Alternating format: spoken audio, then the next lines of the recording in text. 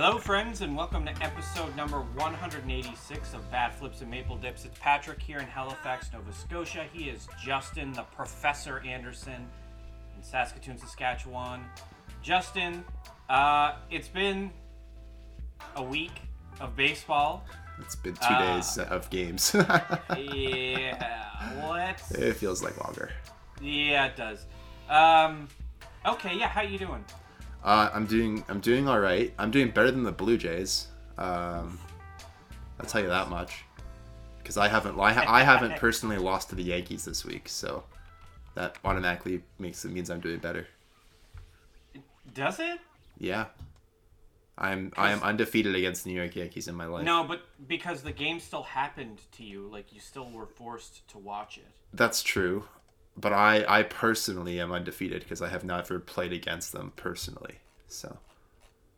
Oh, all right. The New York Yankees have never beaten me. And that's what I'm choosing to believe. Yeah, let's...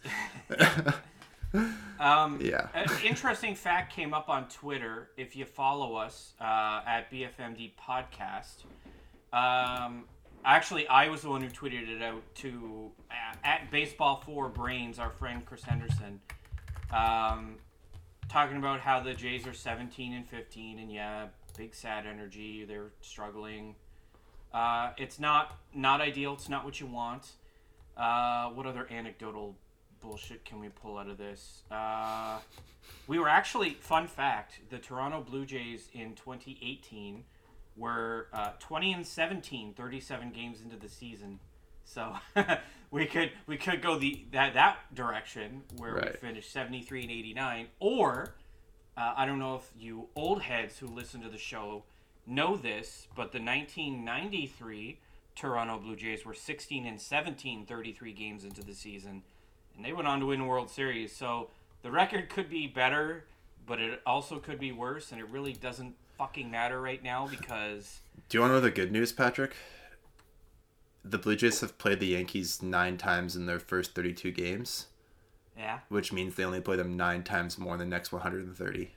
What's our record in those 9 games? I'm not doing this as a gotcha. I think it's really not a gotcha. I think it's 4 wins and 5 losses. Are you sure it's that good? Oh wait, maybe not. No. Never mind. They're 3, 1, 2, 3, and 6. I think. Yes, 3 and 6. 3 and 6. It's 3 and 6. So we're 8-8 in division play so far. I'll take that. They're 3 and 6 against the Yankees, and they only play them 9 times in the next 130 games. Once in June, once in August, and once in September. So. Somebody also said, I don't know, I think I saw this on Reddit, and it was an interesting point. Every team in baseball is going to win 54 games. Unless you're the Reds, and every team's going to lose 54 games. So, really, the only thing that matters is what you do in the remaining 54 games. That's true. And I thought that was really interesting. So, like, yeah, that's. Are we gonna lose 54 games this year? Yes. Are we gonna win 54 games this year? Yes. So, what happens in the remaining 54 games? Well, obviously, you don't want to go 500. You want to win at least 30 of them, probably. You got to win 30 out of the final 54 games if you're floating around 500. I guess that would only put you at 84 wins, though. But yeah, anyway. The sky is not falling. No, Our record against the AL West is 8-4. There are 130 games left. People. Yeah, like what? Like we could go on a 10-game winning streak 3 times during the season, and then all of a sudden we're all laughing. Ha ha ha! So remember the time where we were crying about the offense? Yeah. So the bad news is that the Jays lost 2 games to the Yankees. That is bad news. The good news is Teoscar Hernandez is back, as he was the last time we recorded, but that lineup is getting further lengthened. We've got some guys on the mend. Denny Jansen is in Dunedin, rehabbing with the Blue Jays, and Kevin Biggio is in Buffalo, rehabbing with the Bisons. Hyun-Jin Ryu is scheduled to start on Saturday, Patrick. So in a week from now, maybe even after this weekend, the Blue Jays could be at opening day health again. They could be at full health. The boys. So back. That's a thing. It's also worth saying that if we sweep this series against the Rays, all of a sudden, guess what? We're 5 games above 500. Yeah, I mean, if you take 2 out of 3 or 1 out of 2, it's not the end of the world. But I mean, yeah, it's like the guys are coming back. Biggio's played in 2 games for Buffalo. He's 2 for 5 so far. I'm just trying to pull up Danny's stats real quick here too, just to get those from the game he played with Dunedin yesterday. So bear with me for a moment. While you do that, I'm gonna say this too. If you like what we do, you can find us on Anchor, Apple Podcasts, Spotify, wherever you get your podcasts. Website is bfmdpodcast.com. Folks out there, I know times are tough. Thanks for listening, though. We're gonna keep doing this. And look, this team's going to be fine. It's all right. Yes. Light levels of concern. It is all right. Danny Jansen, through 6 at-bats, has 2 hits, a double, and has scored 3 runs. So, and he's played in 2 games so far.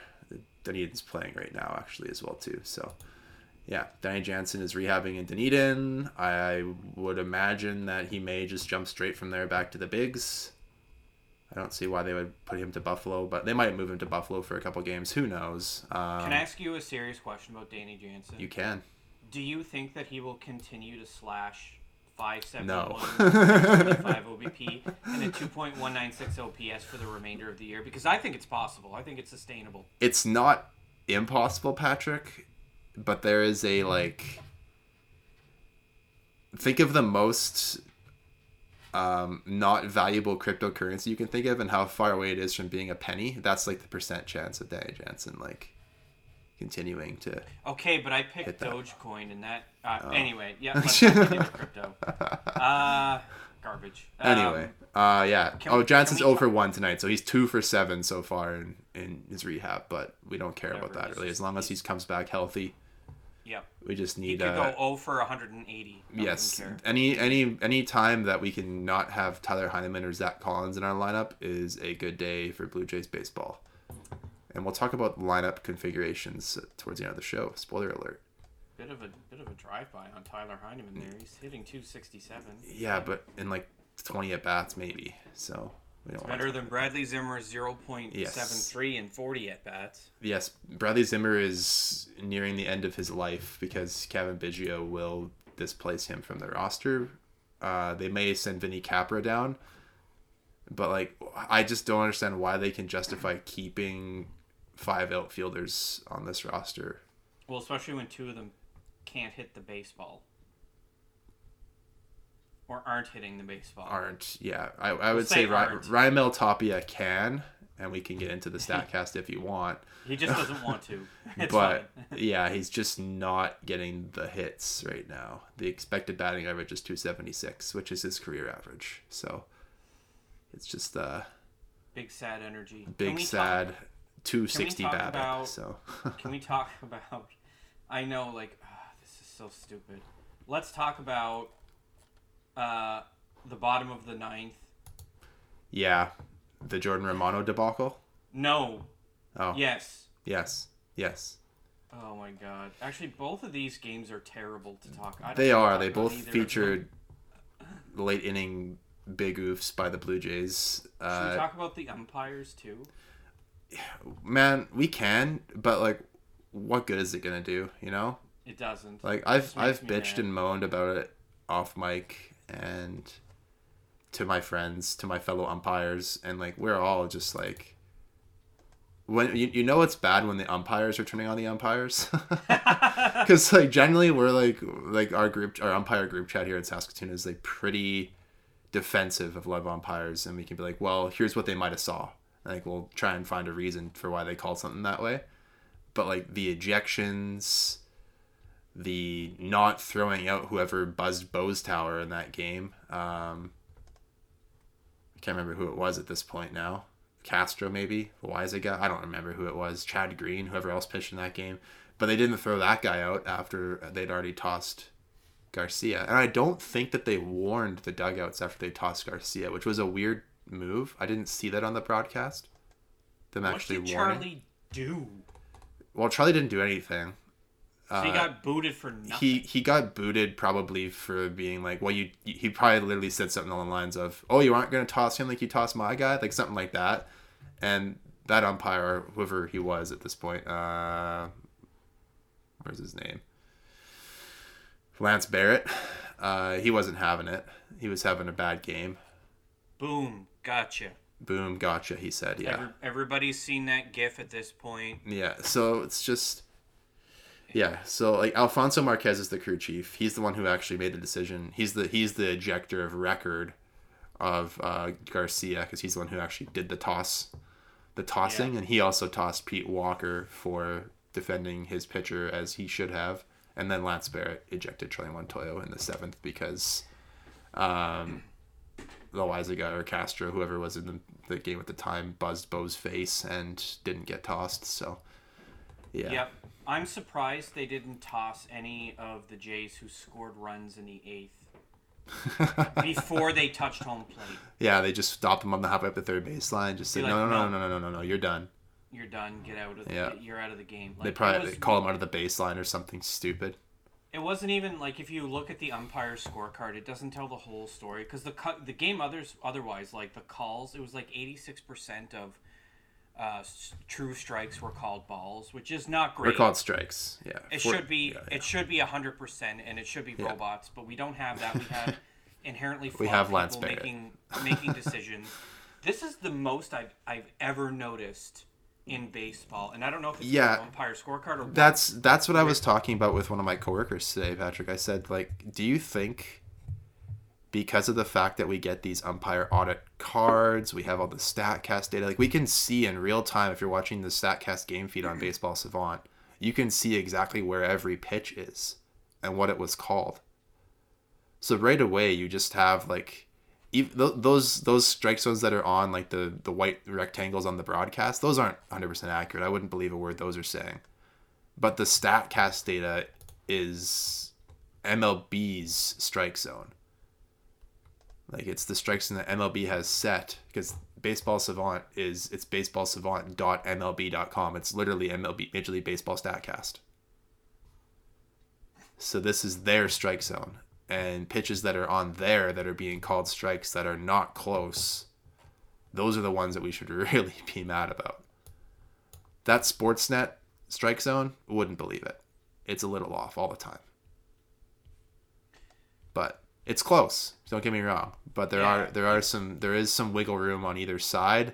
Depending on one game, it might be the outside. Just depends on the angle of their camera and how they configure that thing. It's not perfect. Yeah, if you want to be mad though about this game, like we can be mad at Jordan Romano, sure. But yeah, the Jays also struck out 15 times. Yeah. So only 8 of those were to Luis Severino. 4 of them were against Miguel Castro, who those were his 4 outs. Yeah. They were all strikeouts. So like you go ahead and be mad at Jordan Romano for giving up a big old monster dong to lose the game. It's Aaron fucking Judge. It's not a surprise. And when you don't throw fastballs, that's what's going to happen. He should have just thrown his heater low over and over and over and over again. It would have been better off as opposed to hanging a slider that could get mashed. He learned his lesson, Romano. Trust your fastball. It's one game, whatever. It's this one hurts to lose, but it doesn't automatically mean that we're not going to make the playoffs or whatever. It's bragging rights. It's bragging rights for the Yankees. Good for them. Congratulations. Yeah. Let's move on to the next game. Yeah.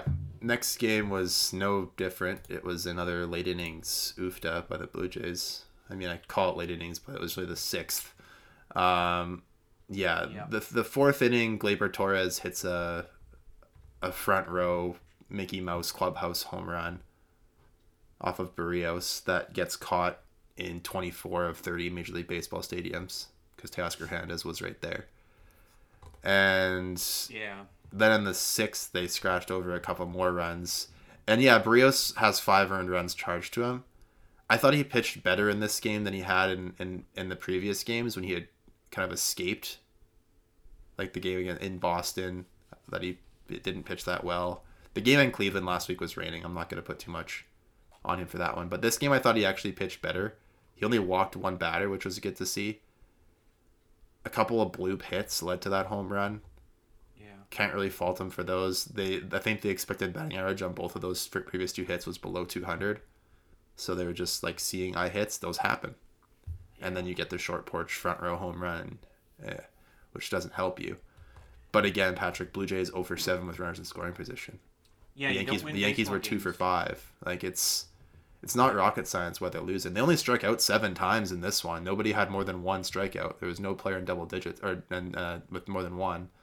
And like Bo, Bo had 2 hits. The Yankees only had 1 walk. It's like it was a game that was pretty well pitched for the most part. But just the fact that the Jays were getting runners into scoring position and not doing anything. Like they had the bases loaded with nobody, or was it nobody out? Nobody out in the first inning. 0 outs. Yeah. Teoscar grounds it to the force out, and then a couple of Ks after that. And then something. Gurriel, K, Kirk. Kirk popped up or something. I think on the first pitch. It sucked. It was just it's poo-poo energy. I don't have the thread in front of me, but Chris Black at Down to Black on Twitter did a really nice thread if you want to look it up, those of you listening, where he talked about how the Blue Jays as a team and individually are expanding their zones with runners in scoring position especially and overall. But he talked about the chase rates being higher, the contact rates being lower with runners in scoring position. So it seems like the hitters, they know what the team is struggling and they're trying to do too much. Yeah. And I'm not a hitting coach, but like one of the oldest baseball sayings is like, when you get into that batter's box, you look for one pitch in one spot, and if you get it, you swing. If you're looking for a fastball and you can see the spin as a breaking ball, why are you gonna chase it? If it's 0-0 or 0-1, you can afford to take that pitch. You'd live to die another day. You know what I mean? But like the fact that these guys they're swinging at these changeups and these breaking balls that are going away or down, and just topping them straight into the ground, hitting these double plays, or they're swinging at these balls inside and popping them up. They're not being selective. I don't know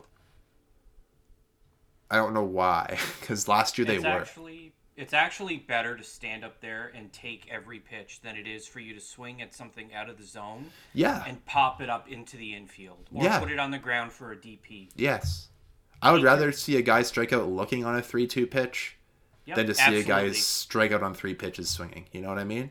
They could have knocked Jameson Taillon out of this game before the 4th inning. They could have knocked him out in the first inning if they had gotten to him. Like if Teoscar there hits a double and clears the bases, that's 3 runs on him right away. They had him up to 30 pitches in the first inning, and they got 1 run out of it.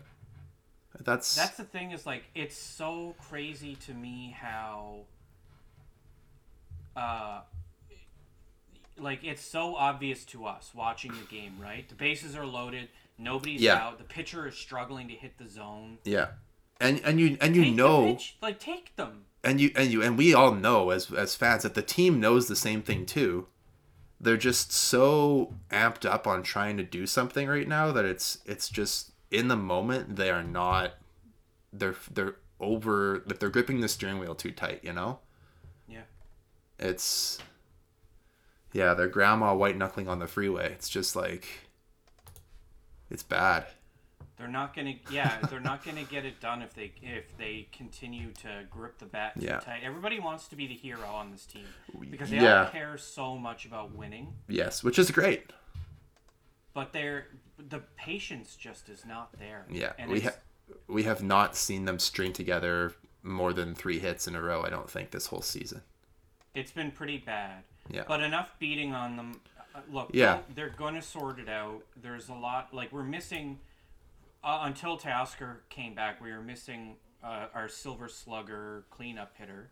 Yeah. Granted, he hasn't been great since he's returned, but give him a week. He was already struggled when he came back from COVID. He's got some time. He's got some timing to sort out. There's a difference between playing 3 or 4 games in A ball for low A ball versus playing against big league pitchers. So yeah, he'll be fine. And then eventually we'll get Danny Jansen back, and hopefully Hyunjin Ryu is ready, and hopefully a rebuilt Kevin Biggio too, because that would help with some hopefully on base skills. Yeah, I mean, if you look at it that way, okay, Teoscar's in the lineup, which means we're not using Yeah. a Raimel Tapia. Raimel Tapia's on base percentage is 230 because he's taken, I think, 2 walks this whole season. Because they're every single one of them, from top to bottom in this lineup, wants to be the hero and has just abandoned patience. Even Vladdy's batting average is like 30 points lower. Like it's just he's still hitting in the 280s, which I mean, we say it's low, but is it really that low? It's not, but Vladdy has the ability to hit like in the mid 300s. He hit like 305 last year, I think, by the end of the season. So. Yeah, he'll be fine now. He'll regress. Yeah. We'll see positive regression. Bo is Bo's coming on. He's coming on his last 15 games. He's hitting close to 300. But we'll talk about that shortly. Let's walk away from these Yankee games knowing that they were all close, and that while they're losses, yes, Yankee fans are going to rub it in our faces. Let them. Yeah. Let them. Sure. Yeah, they beat us last year to get into the playoffs. What'd they do in the playoffs? Just curious. Lost in the 1-game play-in. Yeah, they did. So they won the same number of playoff games we did. So they can don't just mute them. Don't listen to them. It doesn't matter. Don't let them get under your skin. It's really not that important. Enjoy baseball. It's there for us to enjoy, not to be stressed out about it and shit our pants every time the team loses. Yeah. So this weekend is Tampa Bay for the first time. We haven't seen that yet. Yeah, gets to go to the shithole that is Tropicana Field. All right. And hopefully not have any balls off the wrong ring of the catwalk, which results in an out. But we'll see the Rays, who are currently 19-13, so they're actually 2 games up on the Blue Jays right now in the division. They also have a negative run differential, by the way. They're -3. The Jays are -13, so they aren't firing on all cylinders either. They're 9-7 at home. The Jays are 7-9 on the road. Whatever you want to make of that. Tomorrow night's game is at 7:10 Eastern Time. Kevin Gausman goes against Drew Rasmussen. We all know the kind of start that Gausman's off to. He's one of the best pitchers in baseball right now. Again, like he was last year. He's one of he's one of 3 pitchers that have a whiff rate, a called strike plus whiff rate over 40% on 3 different pitches. Yeah. How many wild card spots are there now? There are 3. There are 3 division winners and 3 wild cards. Okay, so here's something. This is stupid. I think. But you know who the 3rd wild card team is right now? The Blue Jays, right? It's the fucking Blue Jays. Yeah. Why are we concerned? This is so stupid. Yeah, okay. It's not worth thinking about. Yeah, I'm. Everybody, we're in a wild card spot. Everybody just. Tell me about Drew Rasmussen. I don't know anything about him, and I know we brought him up on the podcast last year. But yeah, he's a guy who he'll strike out about a batter per inning. He's at 8.3 this year, Ks per 9. That's good. He'll walk about 2 batters per 9. He doesn't give a ton of home runs. He's got a .64 home run per 9 rate right now. The xFIP is 331. His ERA sits at 289. So he's doing quite well. Win-loss, he's 3-1. He started 6 games. He's pitched 28 innings. So he's averaging just under 5 innings a start as of right now. He's not going to go super deep into games. He's pitched beyond 5 innings once. His last 3 starts, he's only given up 2 total earned runs, 1 to Seattle, 1 to Oakland, and he shut out Seattle through 6 in the game before that. So he's doing really well right now. He's having a good year. He gets you about 50% ground balls as well too. So, that's gonna be a really good game Friday night. It should be fun. Anytime Gausman goes to the mound, you know he's probably gonna be pretty good. And the Rays are obviously the Rays. We all know what they can do. We see them 18 times a season. Until next year when we won't anymore. Yes. But, yeah, it's going to be fun. Saturday's game is the one that I'm really interested in, Patrick. And that's because Hyun-Jin Ryu is supposed to be back. It's a night game, too. Saturday night game. It's strange. It's a Saturday afternoon, 6:10 Eastern time. Or I guess Saturday night. And for you, I always think of that as an afternoon game for me because I'm 2 hours behind that. But yeah, it's going to be Ryan Yarbrough, who's a lefty. He's off to a shaky start. He's only pitched in 2 games. He got a late start. I think he was injured with something. his first game was not good. He only lasted 2 1/3. He gave up 5 runs. But his second game against Seattle, he went 5 shutout innings, only gave up 4 hits and 1 walk and struck out 4. So his second start was much better than his first.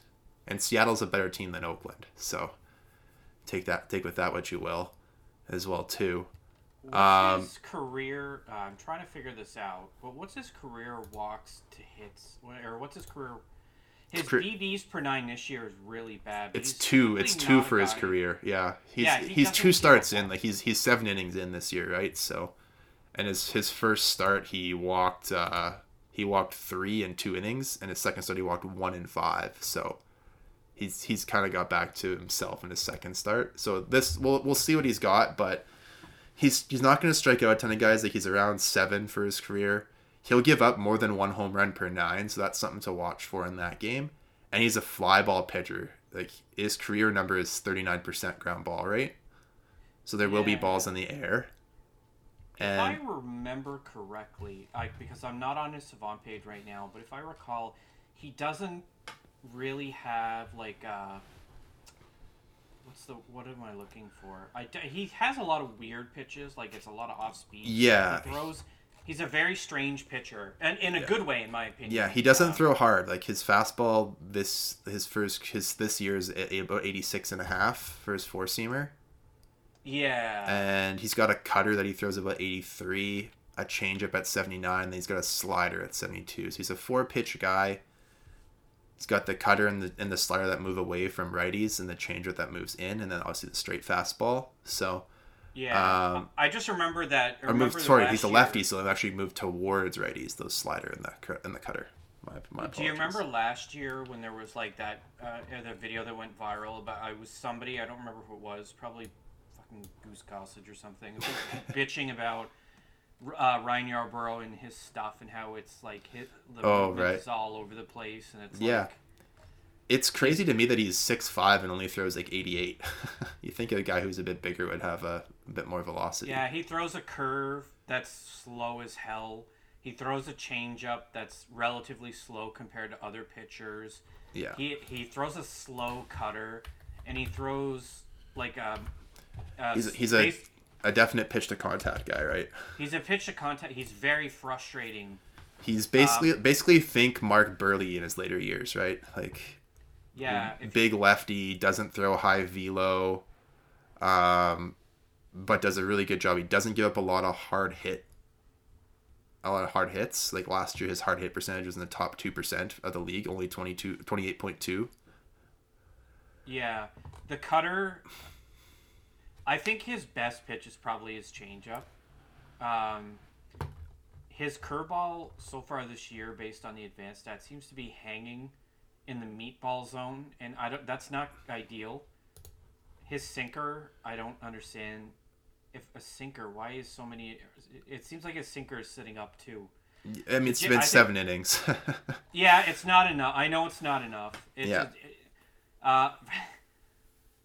I'm very interested to see how he pitches, and obviously this is the return for Ryu. 2 lefties, 2 guys that don't really throw hard. Yeah, it'll be a very similar matchup, except Ryu is more of a ground ball pitcher than Yarbrough. Yes, so. I think Yarbrough is the type of guy where it's kind of like the old knuckleballers. You remember what's his name in Boston? Yeah. Where when he was on Tim Wakefield. When Tim Wakefield was on, he was so unbelievably frustrating. Yeah. To hit against. And it was frustrating to watch too, because you feel like you're like I could hit that, but the knuckleball is so frustrating because it's so unpredictable. But Ryan Yarbrough is the kind of guy who can paint the zone wherever he wants. Based on the limited data, he's not pitching great so far this year, and this could be a really interesting matchup of a returning pitcher from an injury / struggling versus a guy who was injured and also struggling. So it's kind of like... it's kind of a wash. So that game is going to be interesting. We'll see how Ryu pitches after his time on the IL with the forearm tightness. Hopefully ground balls. Ground balls and no walks would be ideal. Sunday is interesting too, because it's Alek Manoah taking the bump. Coming off of a shakier start for him, where he only went 5 innings against Cleveland. He was winning when he left, but the Blue Jays blew that one late. He's up against Kluber, and Kluber just got shelled. He was pitching in the game that Reed Detmers threw the no-hitter for the Angels. By the way, congrats to Reed Detmers. It was like his 7th career big league start, and he threw a no-no. But Kluber gave up 8 runs in 3 innings there on 11 hits. 2 of them were home runs, 1 to Mike Trout. Mike Trout also hit a bomb off of Brett Phillips, when he came in to pitch as a position player in that game. That was hilarious. Is he throwing like 40 or something? Yeah, he's just lobbing balls in there, and Trout takes him to the rock pile in center field at Angel Stadium. Yeah. Isn't it harder to go yard daddy with? I mean, think of slow pitch though, right? Like you can. I mean, that's metal bats, but that's a big that's a softball, and you can just hit dingers on slow lobs. I think if you're a good enough hitter, you can hit anything over the fence. Well, if you're Mike Trout, you're a generational. It's easier to square up a slow moving ball, probably. Yeah, I'm thinking like in terms of exit velocity. Yeah, EVs, you're probably going to be better on a hard pitch, but if you square it up, for sure. So yeah, Kluber got absolutely railed in that game, but the game before, he went 6 innings of shutout baseball against the Athletics.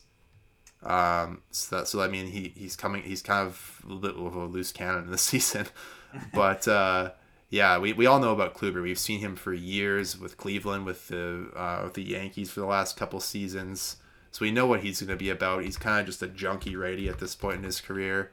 He's a ball player. Yeah. The Jays have had some success against him. He's 36 now. He gets ground balls 44% of the time for his career. Give up about a home run per 9. He'll still strike out about 8 batters per 9 innings, and he's walking around 2. So he's a contact pitcher again, just like everyone else the Rays are throwing at the Jays this series. They're not going to see a lot of velo in this one, Patrick. So it's going to be interesting to see how the batters adjust to it. Like Kluber's throwing about 91 on his fastball, and that's the hardest pitching the Jays are going to see. I don't think Rasmussen throws that hard either. I need to check that before I talk out of turn, but.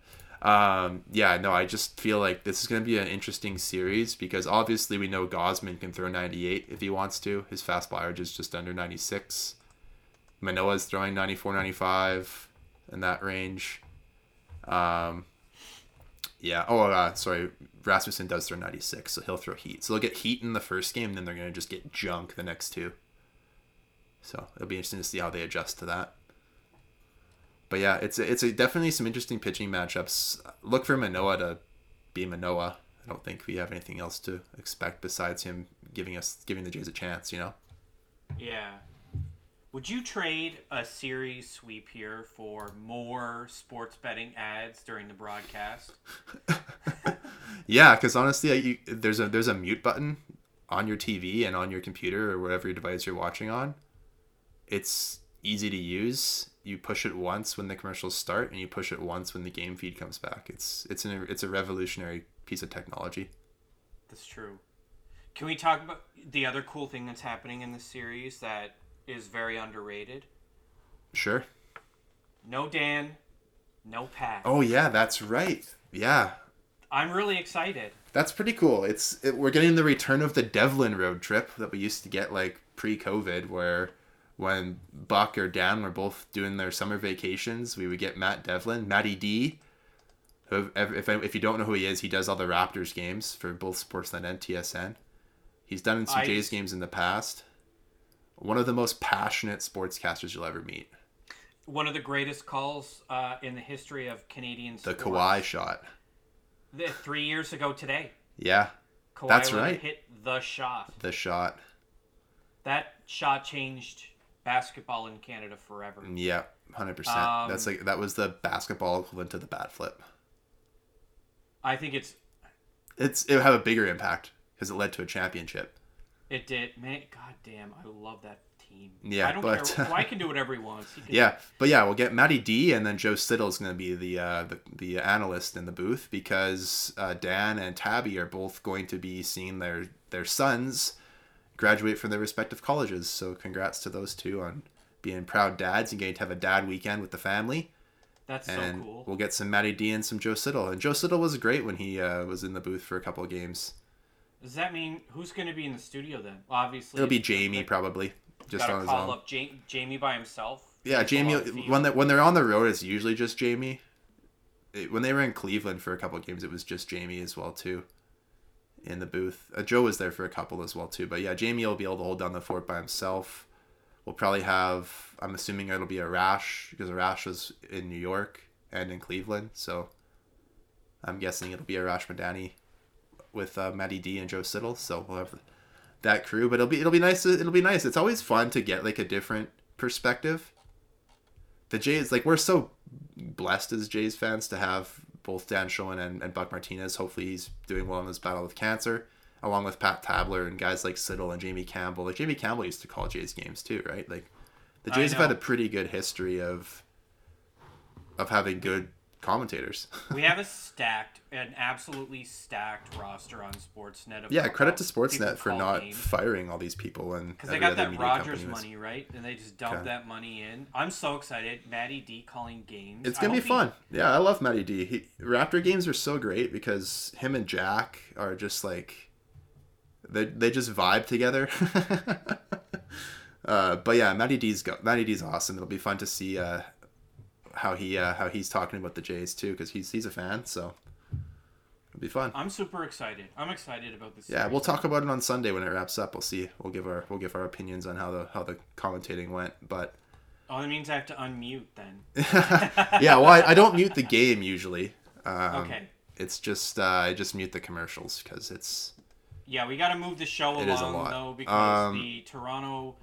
Yeah, the Maple Leafs are trying to clinch Game 6 tonight, and as a sad, depressed human, I'm a Leafs fan. That is the prerequisite for being sad and depressed, is being a Leafs fan. So it's also a cause of the of the pain. This got dark. Let's do our last segment. Yeah, let's do this last segment. We wanna go and be couch managers for a while. We don't do a ton of this. No. But obviously that we know the lineup's been struggling with, especially with runners in scoring positions. So we're gonna give. I saw Brandon Koo, B Koo on Twitter, the guy who broke the Springer news. He kind of did this his version of this today. So I wanted to do it for us as well too. But how would you order the Blue Jays lineup in terms of the batting order if you were the manager, Patrick Marsh? I'll let you go first. All right, so I'm Charlie, or am I John Schneider? Has Charlie been tossed, and now it's up to me? Yeah, you're now the bench coach. Or say Charlie's got COVID and he can't make the lineup. What would you do? I don't like this scenario already. I like Charlie. Okay, well you're Charlie for a day. Or Charlie gives you a call and he says, Patrick, I need help. What's my lineup today? Do I get to play the bongos in the clubhouse? Yes or no? I don't think he plays them in the clubhouse. I think he just does it on his own time. I don't know. Hard to say. But anyway, you get to make the lineup, Patrick. I'm killing time here. Here it is.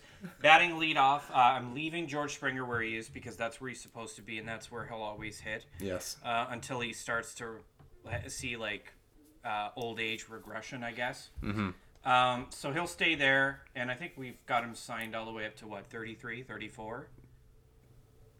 We have his prime. Yeah, years. We've got him for 3 more years after this, because it was a 5-year deal. Oh, that makes me sad. This is year 2. Man, time flies. All right, whatever. 6 years. Was it 6 years, 150? 6 years, 150. Yeah. 6 years, 150. You made me really sad for a second there, dude. I was like, "What are you talking about?" We have him until he's 36. Yeah. And he's an unrestricted free agent at age 37 at 2027. We have peak prime George Springer, one of the greatest leadoff hitters of all time in terms of home run hitting of all time. He is tied for 5th or something. Yeah, he's tied for 5th, and there's only 4 guys ahead of him: Ian Kinsler. 2 Alfonso Soriano, 1 guy I can't remember, and then Ricky with 81 home runs. Yeah. But yeah. So he's on pace to beat So you've got Springer leading off, which is the correct choice. Yeah. A batting second, I opted to go for contact ability and base path speed with Santiago Espinal. I understand this is a little bit of a controversial choice. However, I'm basing this off of Santiago Espinal's performance last year as well as what we've seen so far this year. He has demonstrated he has more power, and he has faced some of the toughest pitching in the American League so far, and he's still hitting .267. So I'm reasonably pleased with his performance. so far, and I'd like to see what he could do in this role. I'm not saying Bo is bad. I'm saying I want to see what Espinal can do Right. in that second spot, because I don't think it matters as much who hits second as opposed to who hits fifth or sixth. So Vladdy is going to be hitting third, and the reason why is because I think he's our best hitter, and I think that traditionally your best hitter hits third. I think that just speaks for itself. Vladdy has occupied the 3 spot for several years. He's probably going to stay there. Cleanup is Teoscar Hernandez, not a surprise. Again, you could probably make a case that Teoscar Hernandez is our best hitter as well. 2-time Silver Slugger. Just an outstanding cleanup hitter. Mm-hmm. I like him there, and I think that he'll end up being a Silver Slugger contender again this year once he gets his feet under him. He had the same issues last year when he came back from COVID. He struggled for a week or two, and then after that, I think he hit like close to 300 the rest of the way. He was fine. He finished at 298 or something last year, yeah. Yeah, 32 home runs, 116 RBIs, something like that. I think we'll see the exact same performance out of him. Okay. And he's the kind of guy you want in the cleanup spot. Batting fifth, I have Alejandro Kirk. The reason why is I think Kirk has tapped into something this year. I don't know how to explain it. Yeah, he started slow for sure, but he's really come around. Especially he's hitting for power again now too. He's hitting for power, but he's very good right now at taking his pitches. Yeah. A lot of other guys aren't doing that. They don't have that plate discipline down pat. But Alejandro Kirk, in his last 15 games, is hitting 295, OBP of 347. So he's got 4 walks to 5 strikeouts. He strikes out less than he walks. Yep. Yeah, and the slug is starting to come up. Mm-hmm. In his last 7 games, we're starting to see some extra base power. That's right. As you indicated, and I just think he's an everyday. He has to be in the lineup every day. Yes. You got to ride the hot bats. Okay, so that's your 5th spot. Number 6. I have Bo Bichette. I'm moving him down in the order because I think it'll be good to take the pressure off of Bo, give him a chance to... Even though he's starting to hit well? Yes. It helps to lengthen the lineup because Bo is almost like a reset in the lineup. And it's kind of an interesting position to hit 6th because the average usually is down for the 6th position, but we have such an embarrassment of riches. I think it's a chance for Bo to see more pitches from a more tired pitcher. Okay. I think so. It's hard for me to explain it, but the idea is that Bo might see slightly less at bats, but I think he's going to end up facing the starting pitcher when they're more fatigued in the game the second and third time. Okay. And I just think that's where Bo can really shine as far as clobbering, like attacking the first pitch. I'd like for him to take more pitches because he's shown success. But I like moving him down in the order to give him the opportunity to see more tired pitchers, but also I think it'll just kind of help him get his groove back. Number 7, I have Gurriel because he's ice cold. He's just not seeing the ball well. He goes through these spells sometimes, and then, in July and August, he'll be the best hitter in baseball. He's done this every year now for like 3 years when he comes back from... He's like reverse Randall Grichuk. Yeah, he really struggles at the start of the year, but once he gets going and sees more pitches, he'll bounce back. But Gurriel, I think at 7th is good. It's reflective of his struggles at the plate right now. Mm-hmm. And if he does start to bounce back, it immediately lengthens the lineup even more. Number 8 is Chapman because he is, I would say, by far the biggest disappointment at the plate. He is popping up into the infield a lot when he's not striking out, and he's still getting power hits, and he did crank a home run or 2 here and there, but he's just not. I don't think he's seeing the ball well, and I think he's trying too hard. I don't know. I can't get into his head. I can just tell you what I see, which is he's swinging at stuff low and away almost every time, and they're getting him. And I think it's just one of those things where, like, once the slump started, it's a snowball effect. And I think 8 is good for him for now. It gives him a chance to, I don't know, maybe see some more pitches. Okay. And then ninth, I've got Jansen Tapia. I don't expect Danny Jansen's going to continue to hit 571 for the whole year, but I think he has the ability to turn a lineup over for us. And my expectations for him this year is to hit about 240, have an OBP flirting with 400. He has the plate vision to do it, and I just would be really excited to see what he could do at ninth to really sort of turn the order over, right? Get back up to Springer. He's on base. Springer has power. I just think it's a really strong move. Yeah. And then, of course, if Kirk is catching, Jansen would be DHing, and if Jansen is catching, Kirk is DHing, and I guess Tapia is kind of the extra ninth guy if for whatever reason somebody isn't available. Yeah. So there you go. Okay, that's good. So I have some similarities. Obviously, I have Springer leading off. I also have that Jansen Tapia combo at the bottom of my order, just because I figure like, hey, Jansen's not going to be a guy who's probably going to DH a bunch because he's probably going to catch 3 days a week. Yeah. 3 out of 5 games, so he'll probably get the off days, or it'll be a late game pinch hitter. So Tapia's probably going to play in the field that day because Kirk will catch, and then somebody like a Springer will get a DH or something, you know? Yeah. But I do have, I've got Springer leading off. I actually put Vladdy in second here, and my reasons being is there's been a couple of games that the Blue Jays have been close to coming back in games this season, and Vladdy's been left on deck when the final out's been made. And if he's your best hitter, you want him to be up as much as possible. And over the course of his season, he gets 5 extra at-bats for being in the second spot. Maybe it's 20.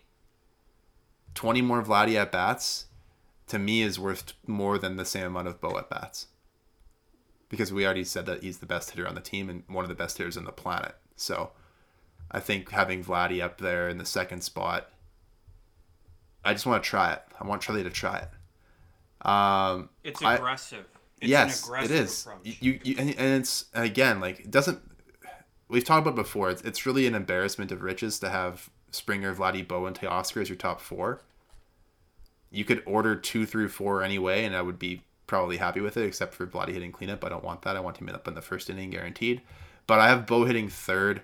I'm not dropping Bo as far down the lineup as you, because the whole lengthening the lineup thing, it works great, but only if you're using like your secondary talent. I don't want to put one of my superstars down in 6th spot. Bo's got to be top 3 for me. Mm-hmm. I still have Teoscar Hernandez hitting cleanup. I think that is his spot. The only other person I would put there is Bo, because Bo did really well there last year. And they had Teoscar hitting, I think, 2nd or 5th for a bit, because they had Semien obviously hitting 2nd when Springer was healthy. I've got Kirk in my 5th spot, same as you, but I've only got him there when he's in the lineup, obviously. If he's not in the lineup, then I'm pushing Espinal up from 6th to 5th, and probably Jansen from 9th to 6th, where I've got Espinal normally. I do have Gurriel in 7. Gurriel's done the best in his career, hitting either 6th, 7th, or unironically 3rd, but that was in the Blue Jays' shitty years before 2020. So I've got Gurriel hitting 7th as well. I do have Chapman hitting 8th, and I agree with you. He has been a mega disappointment in terms of the whole batted ball profile and just how he's not getting on top of anything. Everything is up. He's underneath of everything. So I do have my lineup very similar to you. It's kind of the guts that are a little bit different. Is I don't have Espinal. I basically reversed Espinal and Bo, essentially. I don't think Espinal has the power to hit ahead of a Vladdy or behind a Springer. That's my only argument. Espinal's been great.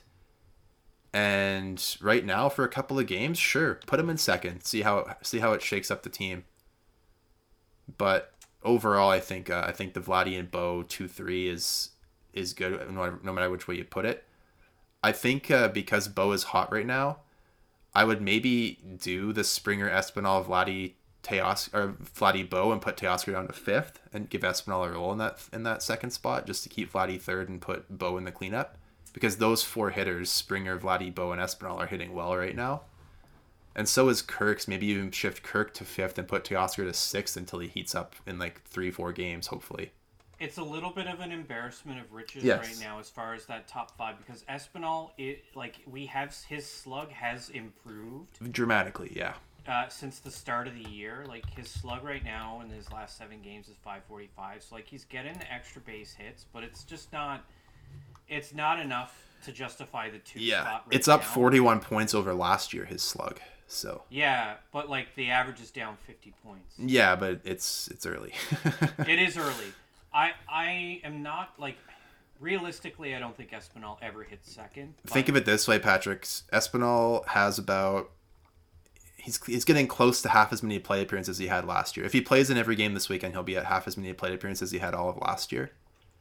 And he was worth just under 2 Fangraphs WAR last year, 1.9. He's already at 1.2 this year.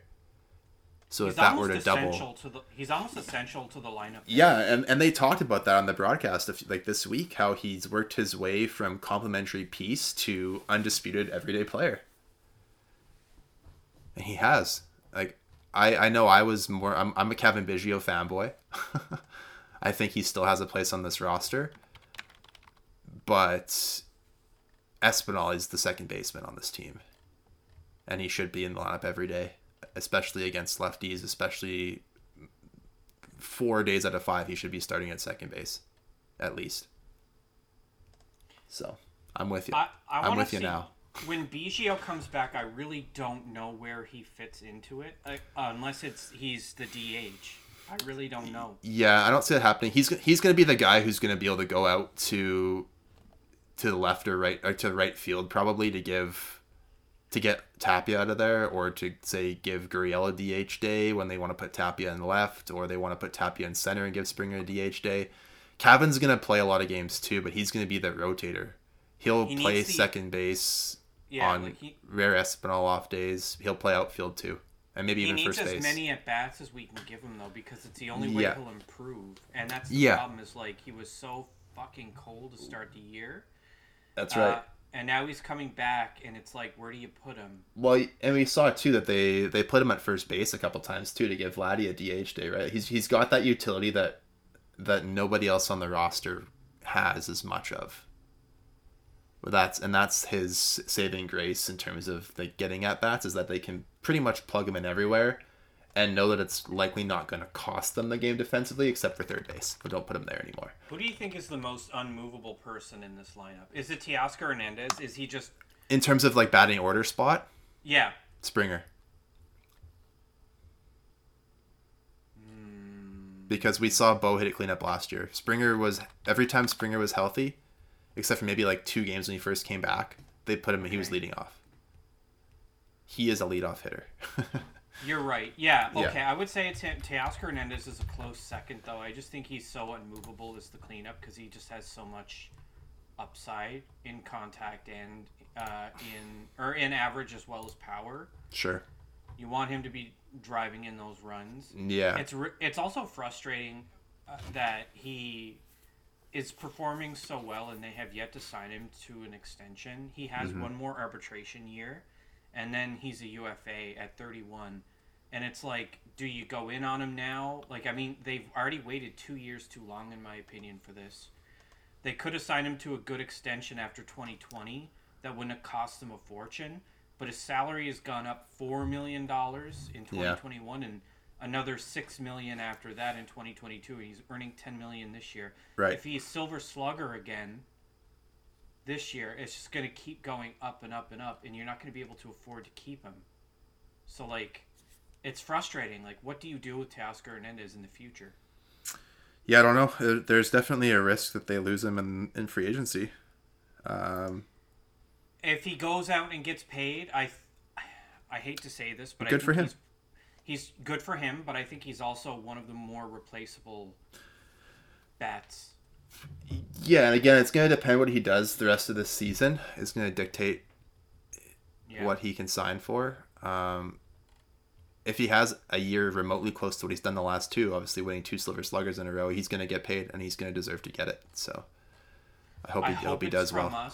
Yeah, But I me too. also hope it's like only 5 years because he's already 30. He'll be 31 when it comes, and you don't want to Yeah. lock up. You don't want to be paying someone like $20 million when they're 37 years old. Absolutely. You Yeah. don't want to get Miguel Cabrera into like a Or Albert deal where you pay- Pujols. Yeah, and don't get me wrong, I love both those guys. Yes, they're overpaid. But yeah, But they Final earned thought? that by being elite for the first 10 years of their careers. So, yep. Final thoughts though. final thoughts. This weekend's going to be interesting. It's always been a tough place for the Blue Jays to play. The Trop is a weird place full of empty seats and echoes because there are no fans. Yeah, but I'm looking for signs of life from this offense. I'd like to see them average more than 3 runs a game, which would be great because that's what they've been doing lately. It'd be nice for just a laugher in favor of the Blue Jays where they just jump on a pitcher and just ambush somebody. I want them to just string like 4, 5, 6 base runners in a row together, whether it's walks, hits, hit by pitches, I don't care. Bunt for singles, but just like do something to move the lineup and put a big number on a scoreboard in an inning. I'm gonna make a very, very specific prediction. Okay. In that we will score 6 runs off of Ryan Yarbrough before he is yanked from the game.